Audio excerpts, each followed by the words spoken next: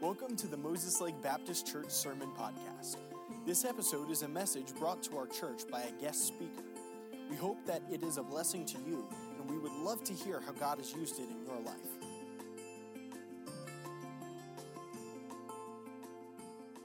Matthew 13:38, Jesus said the field is the world. You don't need to turn there. I'm going to have you turn to some other verses in a few moments. But Jesus said the field is the world, the whole world. I'm thankful today that your pastor has a heart for the world. Not just this part of it, but for the whole world. You know, if you think about it, that's not natural. It's not natural for us to care about people that we don't know. That's the love of God, the love of Christ flowing through us. If we care about people we don't know, we've never met. It's natural for us to love those that love us, right? To love our family. It would be natural for your pastor to say, I've got a great burden for Moses Lake, and this is my city, and or even Washington State. This is where I'm from, and you know, I love my city. I love my people. I love this area, and he does, and he should. And I'm thankful that your pastor and his wife have a burden for you, but to love people that you don't know, you've never met, that you're not like them at all. You don't speak the same language. You've never been to their country. That's God loving through us. And in order to be like Jesus, we have to have that kind of a love. For God so loved the world that He gave His only begotten Son. And if we're gonna have the love of Christ flowing through us, it's not going to be just for those that are around us. Now, so I'm thankful that your pastor has a heart for the world. But how do we develop a heart for the world? I want to talk with you for a few minutes today about how to develop this heart for the world. Maybe you might say, well, you know, preacher, I don't really have a heart for the world, a heart for the whole world. Let's talk about it for a few minutes. Number one, I think there are four simple things that we need to have in order to develop a heart for the world, and all of them found, of course, biblically. Number one, we have to have a vision. Jesus said we have to look. We have to look. In John 4:35, Jesus said to His disciples, lift up your eyes and look on the fields. They're white. Or open your Bible to Matthew chapter 9, if you would, please. We'll turn there in just a moment. But in John 4:35, Jesus said, lift up your eyes and look. Look on the fields. They're white already to harvest. I want you to see the fields, Jesus told His disciples. He wanted them to have a heart for the world. Look at the field. Look at the world. Look at those around us. Now, in order to do this, we have to be willing to deliberately slow down during our busy day and our busy life and take the time to look. Vision is the beginning place of being used of God. We're never going to be used of God in a great way as a church or as individuals until we have a vision. We've got to take the time to look. Proverbs 29:18 says, where there is no vision, the people perish. Lamentation 3:51, the author said, mine eye affecteth my heart. When you can get and that's the purpose of this missions emphasis and conference. When we can get our eyes off of ourselves and onto the world, we can begin this process of developing a heart that cares about more than just my family. The emphasis, the tendency is for us to just be concerned about ourselves. But when we get our eyes off our problems, off of our problem, my family and my problems and my situation, we can begin to see the needs of those around us. I wish I could take you with me to some of the countries that my wife and I work in. I wish you could go with me to some of the places where we're at. There are countries in the 1040 region of the world, what we call the 1040 window. We talked about a few moments ago in the video. There are countries there where people literally, they are born, they live their entire lives, they die, and they go to hell without ever meeting a Christian. Never even seen one. I was preaching in another state not long ago, and I had just come back from Indonesia, and it was a missions conference, and there was a man there who was going to start a church here in America, a church planting missionary, and all of us are for that. I've started 3 churches. God has allowed us to start 3 churches, and all of them are still going today, and I love them all, and thank God for the way He blessed. And this is a church planting pastor you have, started this church almost 10 years ago, and he and his wife, and I'm for it. We need it in America. We need more churches in America. But I want to give you this illustration. I was going to be preaching in a few minutes, but the pastor had a man come up and give a testimony who was a church planting missionary here in the States. And so here's what he said. he said, I'm going to such and such a city, named the city, and he said, in our city, we have 1 million people. By the way, I think we have maybe 6 or 7 cities in all of America that have 1 million or more population. In China alone, we have like 160, where my wife and I have been living the last few years.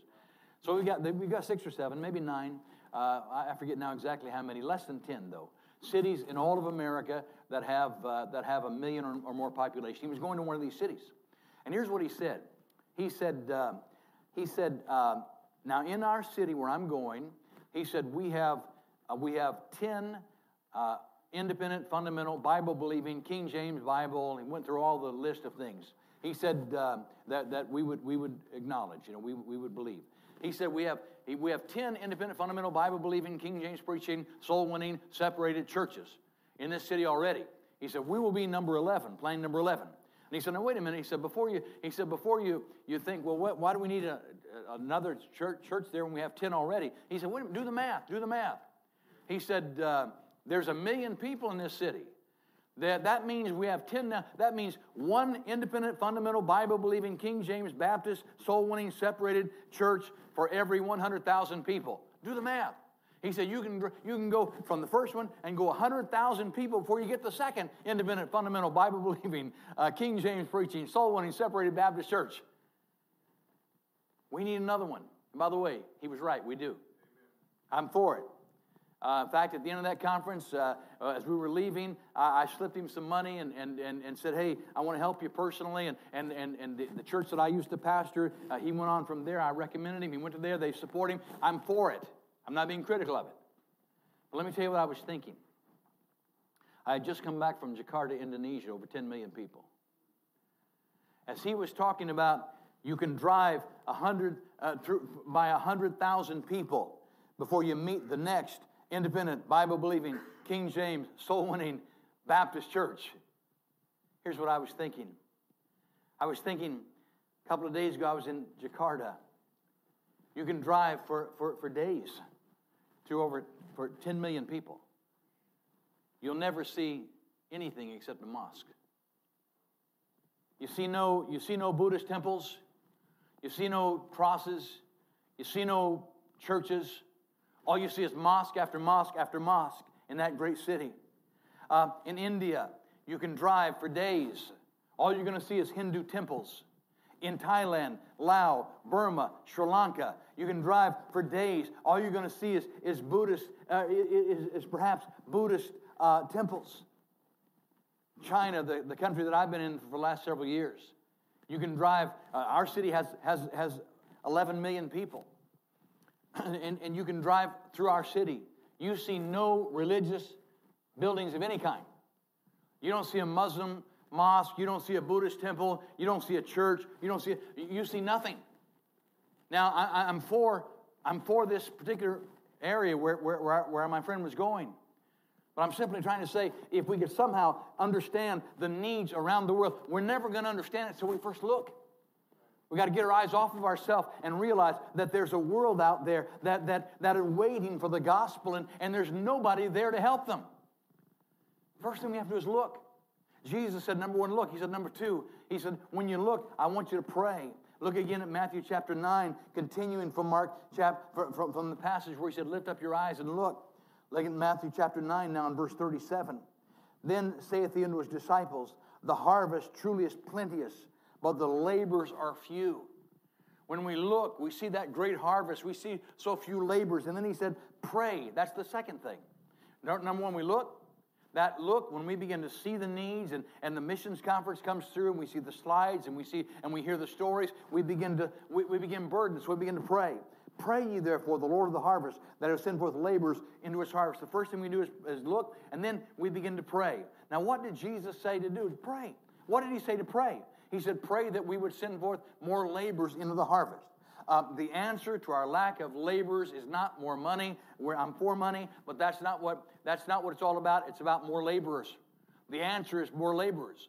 Pray that God would send forth more people out into the harvest fields, that we would be able to see people going to the ends of the earth to reach people with the gospel. Miracles happen as a result of prayer. People are saved as a result of prayer. Prodigals come back home as a result of prayer. Marriages are healed as a result of prayer. Lives are changed as a result of prayer. Situations that are impossible, they become possible through prayer. God answers prayer. God changes things through prayer. Your church is a result of prayer. I guarantee you, before your pastor and his wife came here to start this church, they were praying. And others, no doubt, were praying as well. I wouldn't be surprised at all that pastor in this last decade has met somebody that said, I was praying that someone would come here to start a church. I'm sure about it. I mean, it's happened to me. It's happened to me every time I've started a church. That somewhere along the line, I'm knocking on a door somewhere, or somebody's showing up and saying, well, I've been praying that God would send somebody here. Things happen as a result of prayer. Prayer changes things. Now look, your church is a testimony to prayer. Prayer changes things around the world. But I'm going to say one thing about that. We have often heard that statement, prayer changes things, right? But I want you to know that not only does prayer change things, prayer changes you. Prayer changes you. One night this week I told you about being up in the Central Highlands of Vietnam in a village. And the Filipino missionary had taken me there. Just kind of review here. The Filipino missionary had taken me up there, and he would go there every few months and never had a problem. So he takes me up to this village, and we go into this place in the village. And all of a sudden, people are coming in, and they're gathering around, and they're speaking Vietnamese very intensely. The Filipino missionary spoke Vietnamese. Of course, I don't. And so they're talking. I don't know what they're talking about. I just know that it's intense, whatever it is. And so after a while, he turns and he looks at me, and here's what he said. He said these exact words, Pastor, we have a problem. I said, okay, what's the problem? And then he pointed at me, and he said, you are the problem. The police have surrounded the building, want to know why you're here. And, we were praying. And God worked it all out. It turned out to be a Romans 8:28 kind of a thing. But here's the point I want you to see.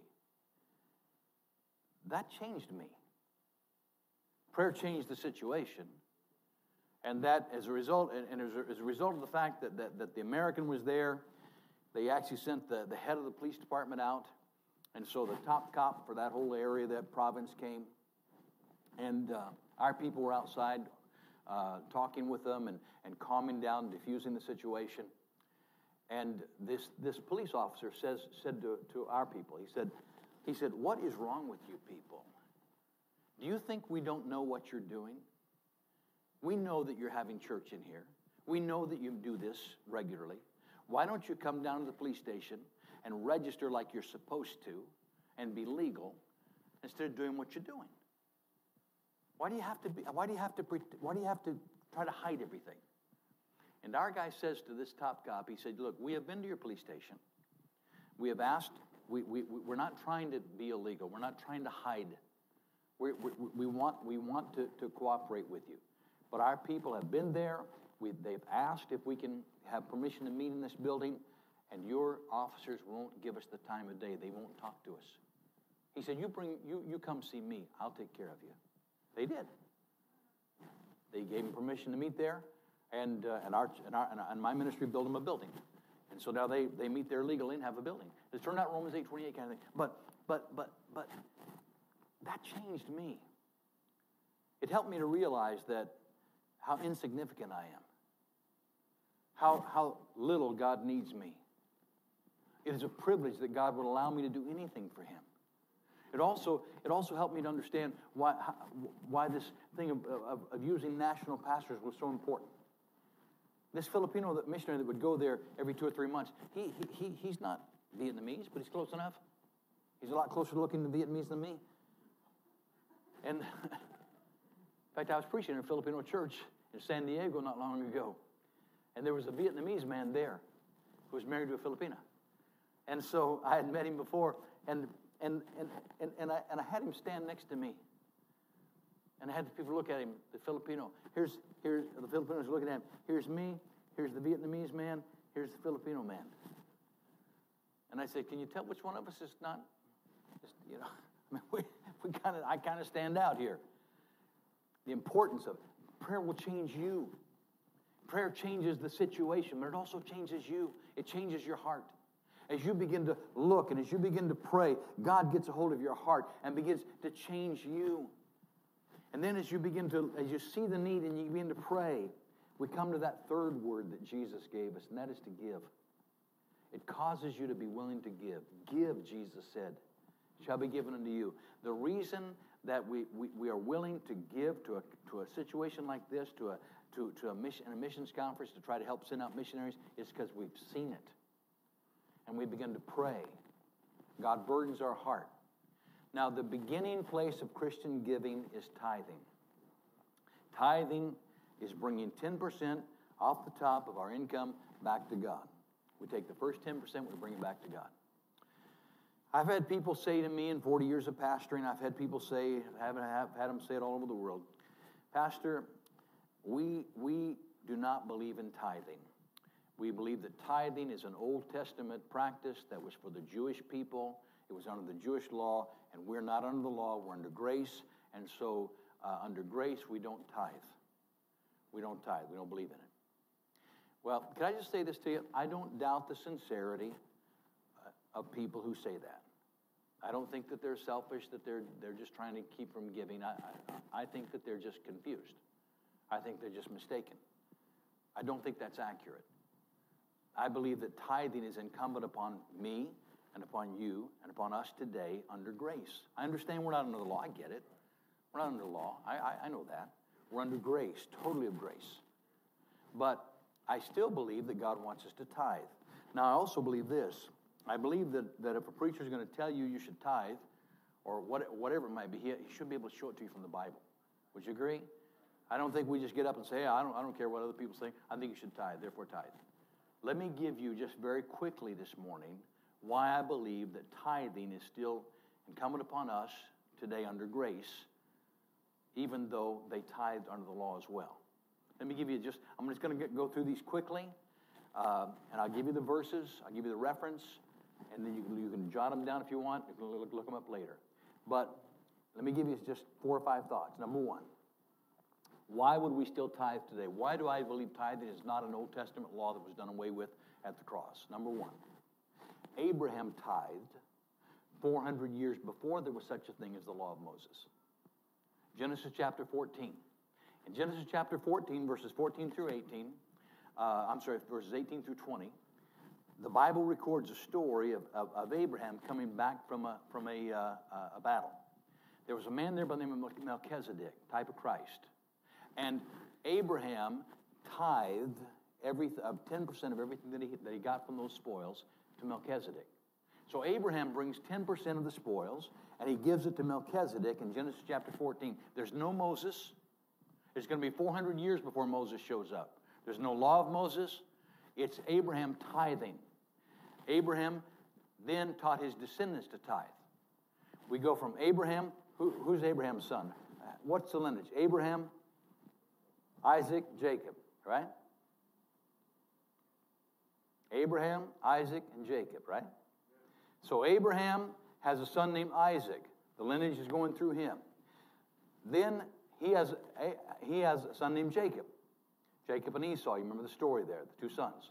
So time goes by, and all of a sudden Jacob is leaving, and he's going out he's running from his brother Esau. He stops at a place called Bethel, the house of God, and he says this, God, if you'll bless me, I'll tithe. I'll return 10%. Now, wait a minute. Why did he say something like that? Why does there's no law. There's no Moses.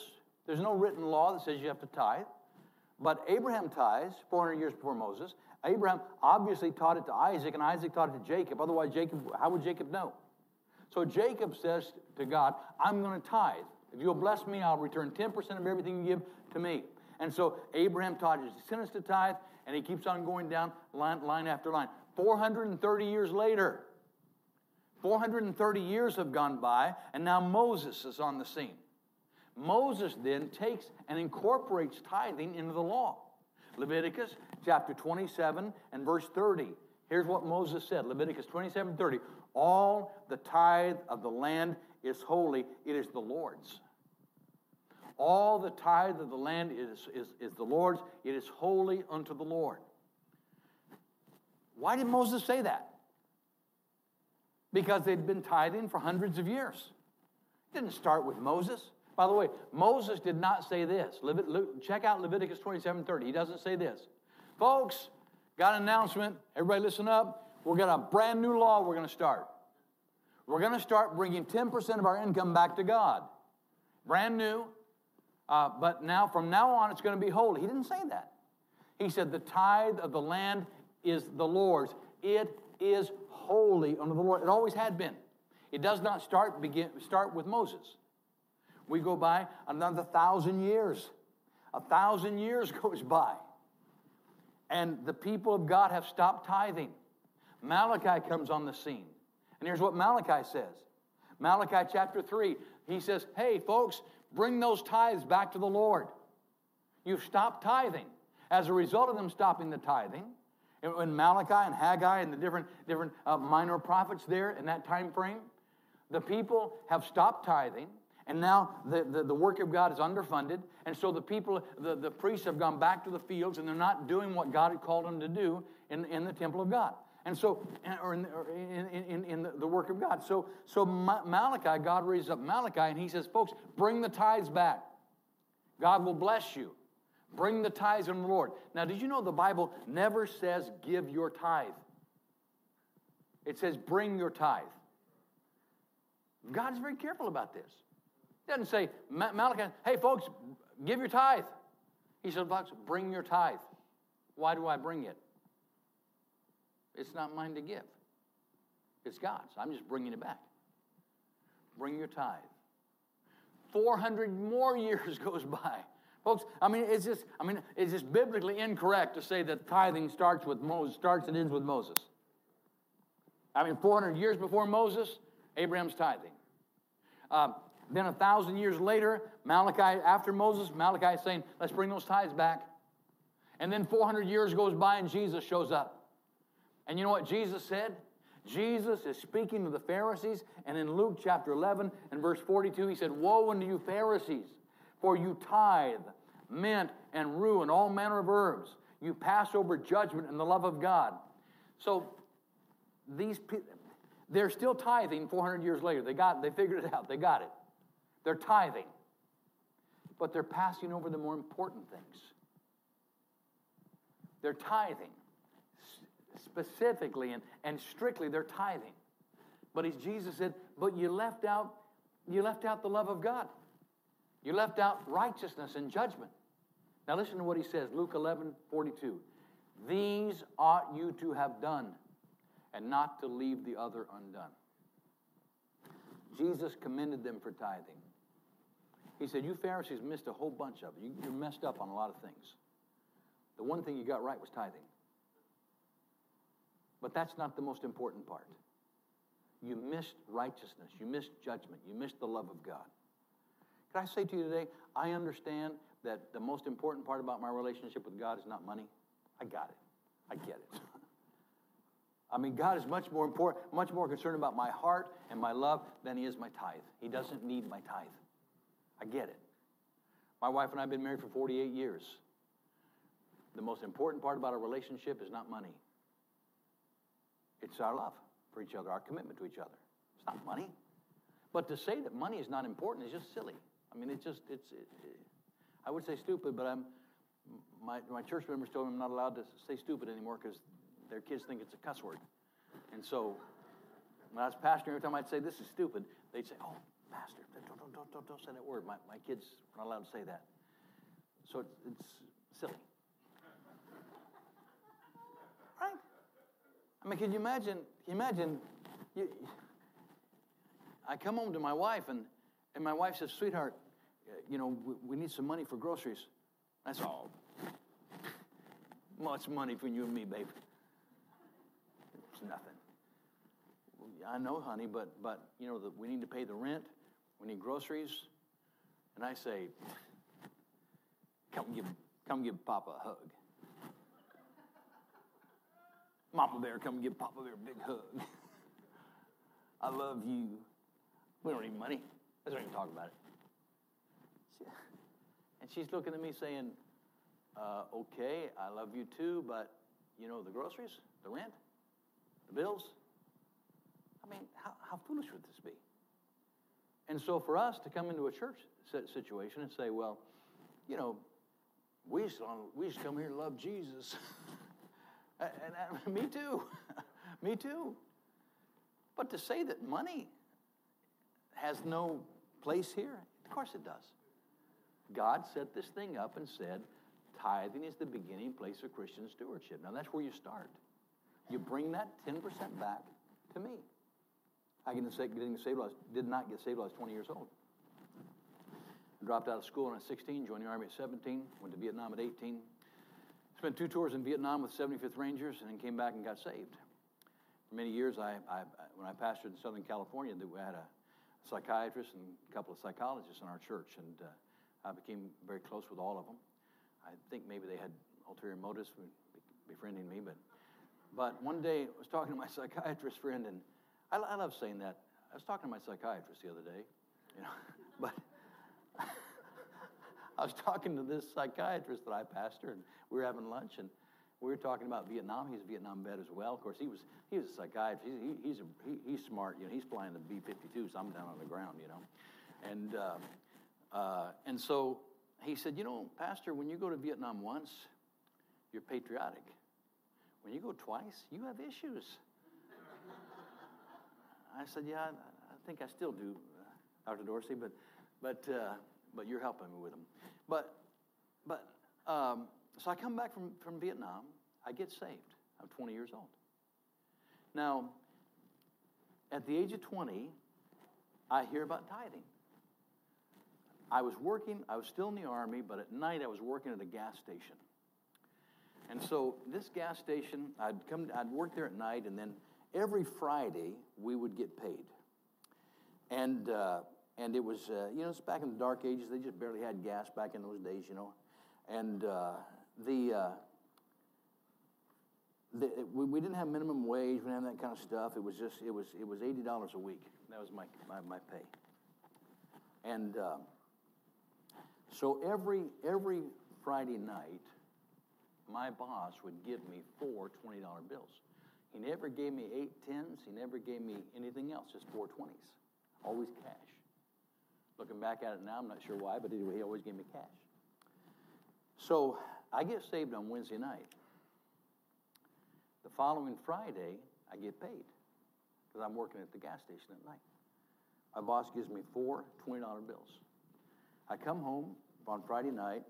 I was stationed at Fort Ord. I only had a few months left in the military before I got out, and so Fort Ord's 30 miles from Watsonville, California, where my parents lived, and so I was able to just drive home at night and stay at my parents' house. Just waiting to get out of the military. There's really nothing left for me to do. Just wait until I get out. So I just go there during the day and hang around and do nothing, and then come back at night. Work at the gas station, go home. I'm sitting there at the house. I walk in. It's late Friday night. I got paid. It's probably about 11:30, 11 or so. My dad was still up. And I walk in, and my dad had been saved now by this time, and my mom and I had been saved, just got saved a week before. And I sit down in the living room, and I pull my 4 $20 bills out, and I'm looking at these things and thinking what I'm going to do with this $80 I've got. And my dad looked at me, and here's what he said. He said, son, 10% of that belongs to the church. Now, his theology was a little incorrect, but his heart was right. 10% of it didn't belong to the church. 10% belonged to God to be given through the church. See? But, he said 10% belongs to the church. I said, yeah, sure it does, Dad. I'm looking at this. And he said, I thought he was joking. I'd never heard of this. My parents didn't tithe when I was a kid. We weren't even saved. And now all of a sudden, I'm just freshly back from Vietnam. I got a job, and I just got saved, and I've got my $80, and my dad says 10% of that belongs to the church. I thought he's kidding around. I said, of course it does, Dad. He said, no, son, I'm serious. I looked at him. I said, really? I said, 10% belongs to the church? He said, yeah.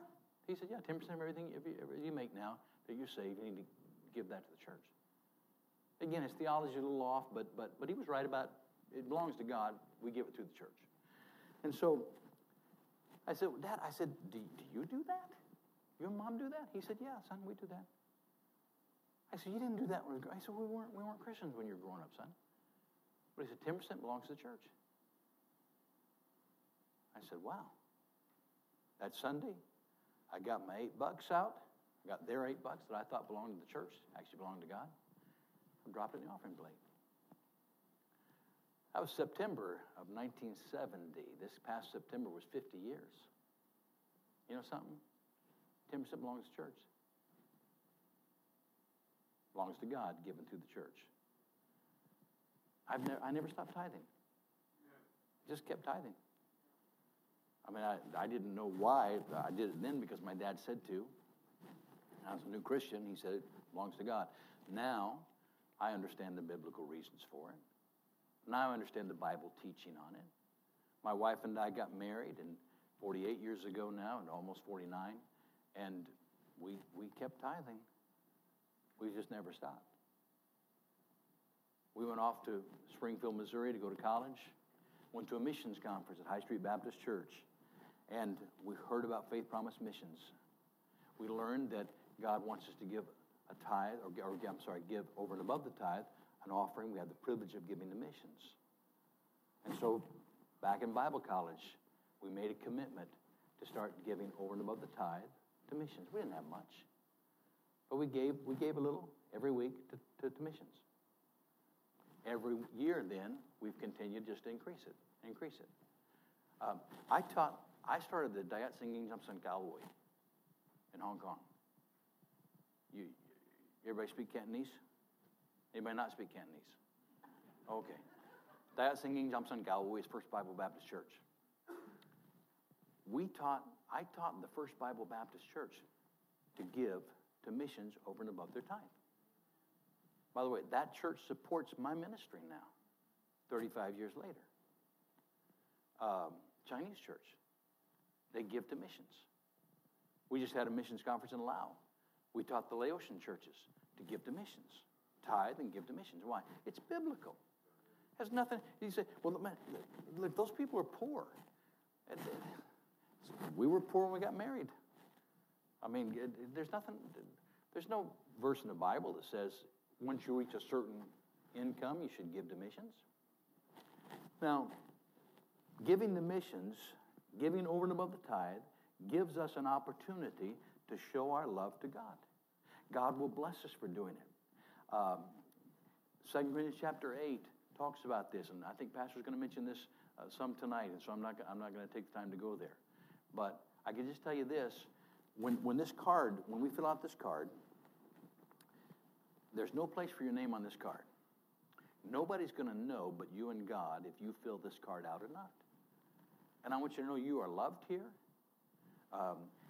You're not going to become a second-class member if you don't give to missions. It's your choice. The tithe, God commands us to do. Bring the tithe. The missions giving, God gives us the opportunity to express our love. 2 Corinthians chapter 9 says that when we do, we're expressing our love. We're proving the sincerity of our love. You know, talk is cheap, right? I can say to my wife, I love you. But when I give to her, the old saying is still true. You can give without loving, but you cannot love without giving. We must give if we love. For God so loved the world that he gave his only begotten Son. I can no longer love my grandchildren and not give to them. I can't. If I love, I have to give. And so we give. Why? To help get the gospel around the world. 4 simple words here. Number 1, we have to look. When we look and see that need, we begin to pray. Number 3, when we begin to pray, we begin to give. Because we say, I want to do something besides prayer. Look, you can do more than pray after you've prayed. But you cannot do more than pray until after you've prayed. And so we see, we give. We begin to pray. That causes us to give. Number 4, last word, go. Jesus said, I want you to look. When you look, I want you to begin to pray. That prayer will cause you to give. And when you pray and you give and you're looking, you say, you know what? I got to go. I got to do something about it myself. Not just send these other missionaries around the world. I need to do something. There are 5 commands in the New Testament to go. There are none to stay. So often we say, well, I just don't feel called.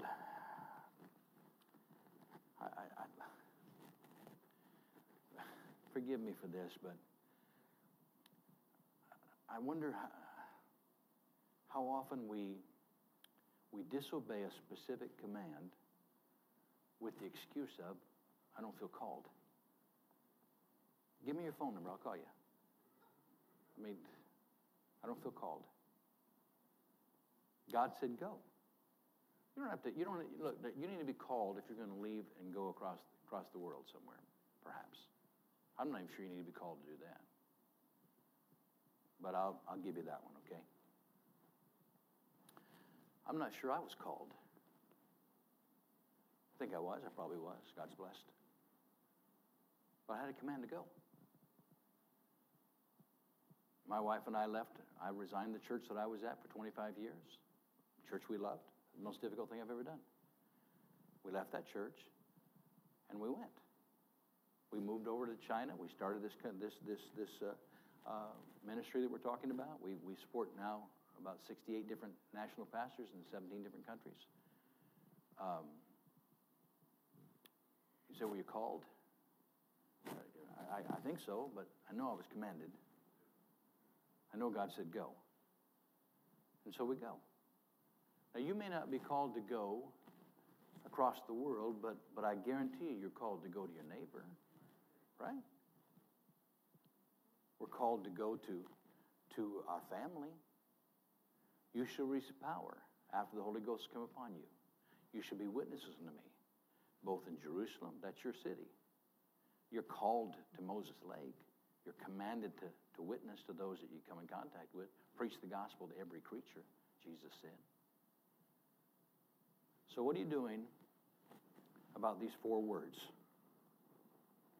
God says, I want you to look. Get your eyes off yourself for a little while. Thank God for this conference, where we can get our eyes off of ourselves and we can begin to look and see the need. When we see the need, that compels us to pray. You mean 86% of Buddhists, Muslims, and Hindus will never meet a Christian? Yeah, I mean that. 86%. They don't even know what a Christian looks like. They've never heard the gospel. 86% of them. People will be born, they will live, they will die, never hear the word Jesus ever spoken. Never. We look at that, we begin to pray and say, Lord, that's just not right. Recently, my life was changed by a statement. and very rarely can you say that. You know, at least for me, my life doesn't get changed over and over and over again, you know. It just doesn't. But I read a statement, and literally I can't get it off my heart. I can't get it off my mind. I think about it in the middle of the night sometimes. Here's what it is. There's only one thing worse than being lost. And that's being lost and having no one searching for you. Can you imagine? You're out in some village somewhere. You're lost. You're lost. Your children are lost. Your parents are lost. Your grandkids are lost. You're lost. You're going to go to hell. And there's literally no one coming to help you. There's nobody coming. There's nobody looking for you. If you're lost, and if you die and go to hell, it doesn't matter where you live before you went to hell, right? If you go to hell from Moses Lake, you're still in hell. But at least in Moses Lake, I guarantee you, there's a church looking for you. There's somebody praying for you. There's somebody searching for you. There's somebody wanting to reach you. There's a church here, this one, that wants to reach people. But if you're in Bangladesh, very, very little odds anybody's looking for you. You'll just live your whole entire life and go to hell. There's only one thing worse than being lost, and that's to be lost and having no one searching for you. So What are you going to do about it? Time to fill out the card today or tonight or whenever you fill it out. You don't have to fill it out. You're still loved. The following Sunday, things go on as normal. There's still a missions program at this church, even though you're not involved. But you lose the opportunity to reach out to somebody and say, God, I love you, and I want to help somebody. I want to help somebody for whom Jesus died. My Savior died for them. I want to give them an opportunity to hear the gospel. Thank you for listening to this message. We hope it's been an encouragement to you. And if you'd like any further information about our church, we'd like to encourage you to visit mlbc.church.